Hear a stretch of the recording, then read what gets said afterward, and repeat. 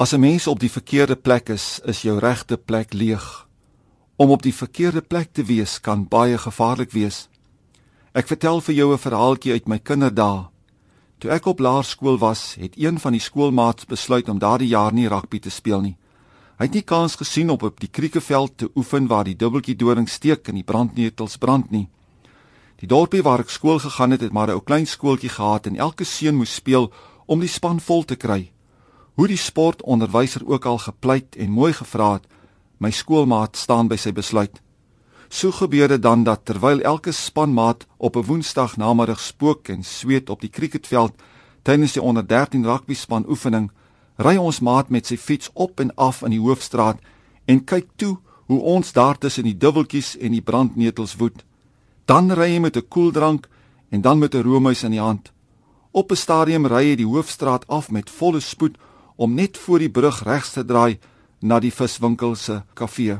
Maar o wee, daar kry hy nie sy draai nie en is hy oor die rand van die afgrond net langs die brug. Hy val met fiets en al tussen die kragpaal en die ankerdraad tussen die bottelglase.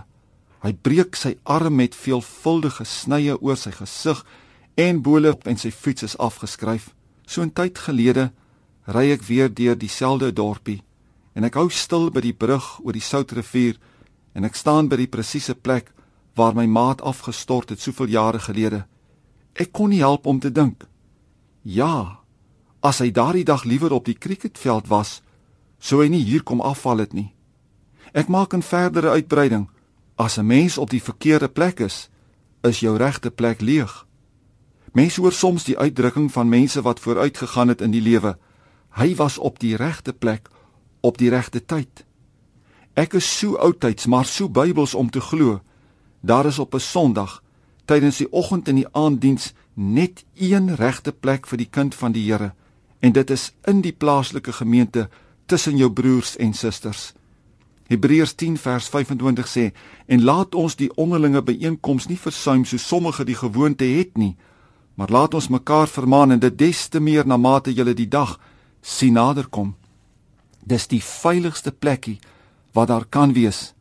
Daar is geen vratsbranders wat jou van die rotse kan afslaan as jy besluit om liewer te gaan visvang by die see nie. Geen stroomversnellings wat jou kanoe kan meevoer. Geen diep waterkuile waarin 'n mens kan verdrink nie. Kan ons saam bid? Here, om die gemeenskap van u kinders op te soek op 'n Sondag is 'n verlustiging. Daar kan ek my hart uitsing en u woord vir my lewe verneem. Daar word ek gebou soos 'n kragstasie. Dis die beste plek om te wees op 'n Sondagoggend en 'n Sondagaand. Amen.